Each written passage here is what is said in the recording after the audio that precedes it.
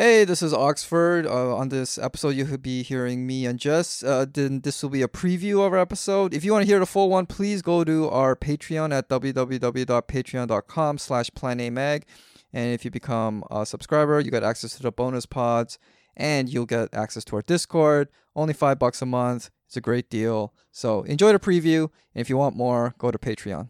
Escape from Plan A. Escape.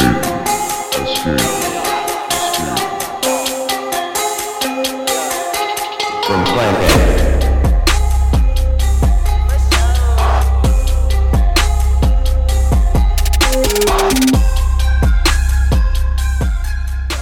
Going back to what I said, I think the fear that I have is like Asian Americans, especially second generation Asian Americans, we just kind of have fallen through this gap in like history where we are this weird generation that are disconnected from our parents and grandparents and ancestors in a way that nobody before us and nobody after us will likely. I mean, we could always have kids who will immigrate, but it's also different when you are born in America and you immigrate to somewhere else, because generally if you immigrate from out of America, you are like coming out of like the number one country. You won't face the kind of discrimination and sneering and just the condescension that our parents faced coming here, or even people like coming from certain European countries when they come to America. Because if you're a American, you're an expat. You're not an immigrant. That kind of bullshit.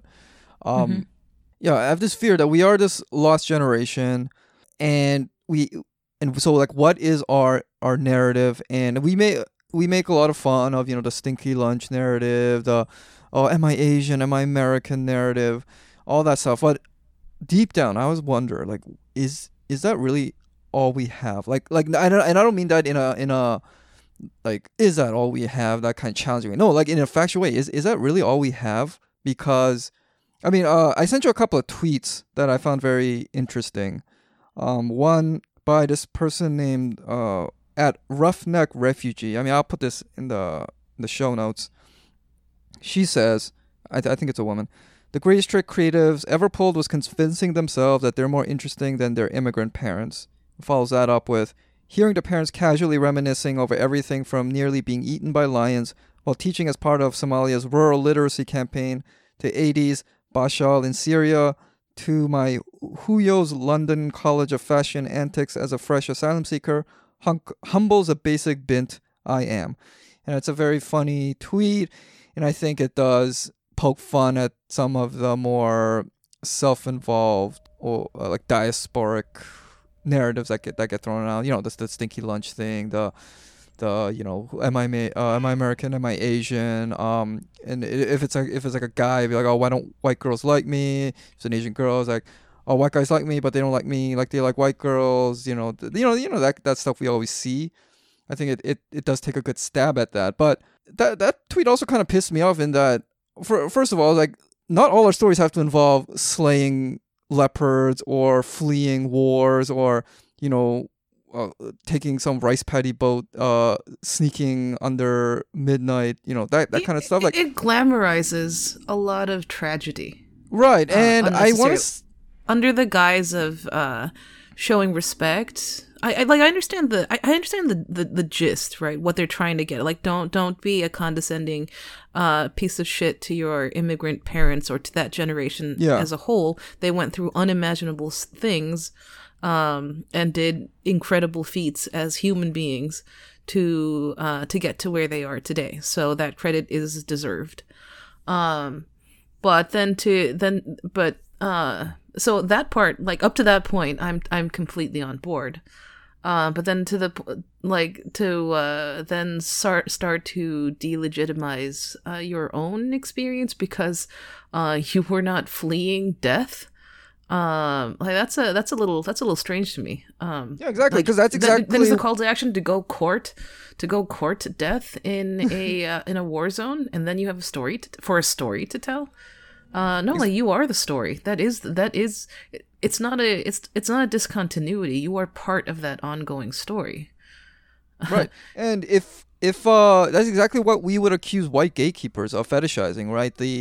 That's why there's backlash against Orientalist stories about the eternal suffering from the old country, that kind of stuff. That I think this tweet is trying to put a woke twist on that, but in the end, it kind of arrives at the same place that, oh no, like you like ethnics, you're much more interesting when you are more your like kooky wacky selves.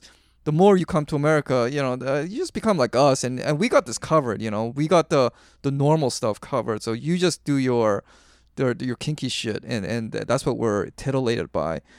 And I saw a tweet and I was like, hey, that's nice. Let's not be jerks to our parents and think that they only exist to serve us or whatever. But hey, our stories are interesting too. Yet I also have to think, do I really believe that? I want to believe it, but do I really believe that?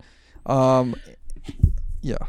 It's a matter of the telling, and it's a matter of the perspective. I think what holds us back, honestly, is that I believe the second generation, particularly, and not just Asians, any second generation, has a very unique space in as people, because we are the closest a person can get to fully being in multiple cultures, right? Like, I was raised in a Korean family. I speak Korean. I'm fluent. I understand the culture. I'm comfortable with it. I find pleasure and a lot of fulfillment in it.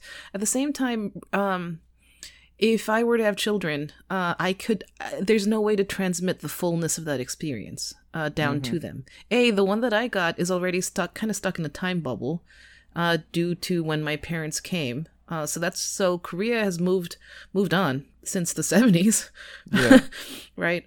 I remember watching, there's a YouTube series I actually really like. I think it's produced by Vanity Fair, but it's they get actors from different places to explain slang from their home actors? countries. Oh, okay, so these are like Actors from Asia. all over. Actors from Asia, the British Isles, Europe, all over, and they'll have a series of of slang words, and then they'd have to be like, okay, so in Irish this means this, or in Danish this means that. And then I watched one with Tiffany Young. So she was explaining Korean, formerly of Girls' Generation, yeah.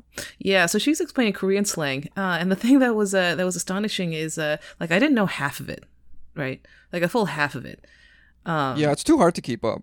Yeah, because this is the nature of language. So expecting, so I think the second generation, when they fall into this kind of melancholia, kind of have this instinct to preserve this pure, untouched thing called Asian culture, or the culture of the motherland, and kind of leave it as untouched. When in fact, that's not how this works. Like, the definition of culture is a thing that morphs and shifts over time. In reflecting the particular pressures on it, so I think it's actually kind of a losing game to be like, oh, I need to preserve this shit whole to pass on to my children or something like that, because that's not how this works, and you're kind of using it as a crutch to paper over some deeper anxiety over the self, I think.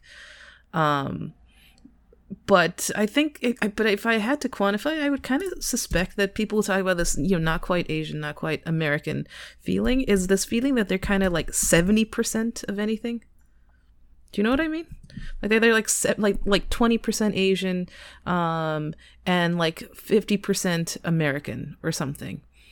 And then 30% nothing? No. I mean, like if you look at it separately, like, they're like 30% of a whole Asian, or they're 70% of a whole American. Right? And it's that frustration with that gap, right? That perceived distance that prevents you from feeling fully Asian, and that distance that makes you feel fully American. When it, like, to me though, it's more of an additive thing. You're closer to two than one. As much as it is possible, you belong to two places. And honestly, I mean, I think a lot of people are kind of kidding themselves. I think it's some politicized horror at confronting the prospect of it.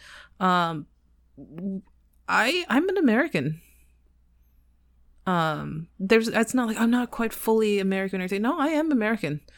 Like what like once you ask like what is an American, right? And I think that question also reveals a lot of anxieties over say class, over a general sense of belongingness to that.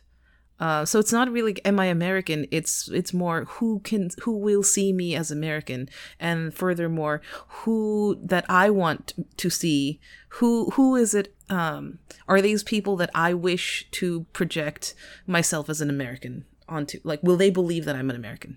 That was a horribly that was a horribly inelegant way to say that. No, I think I know what you're getting. I think I know what you're getting at. I want to go back to something you said about your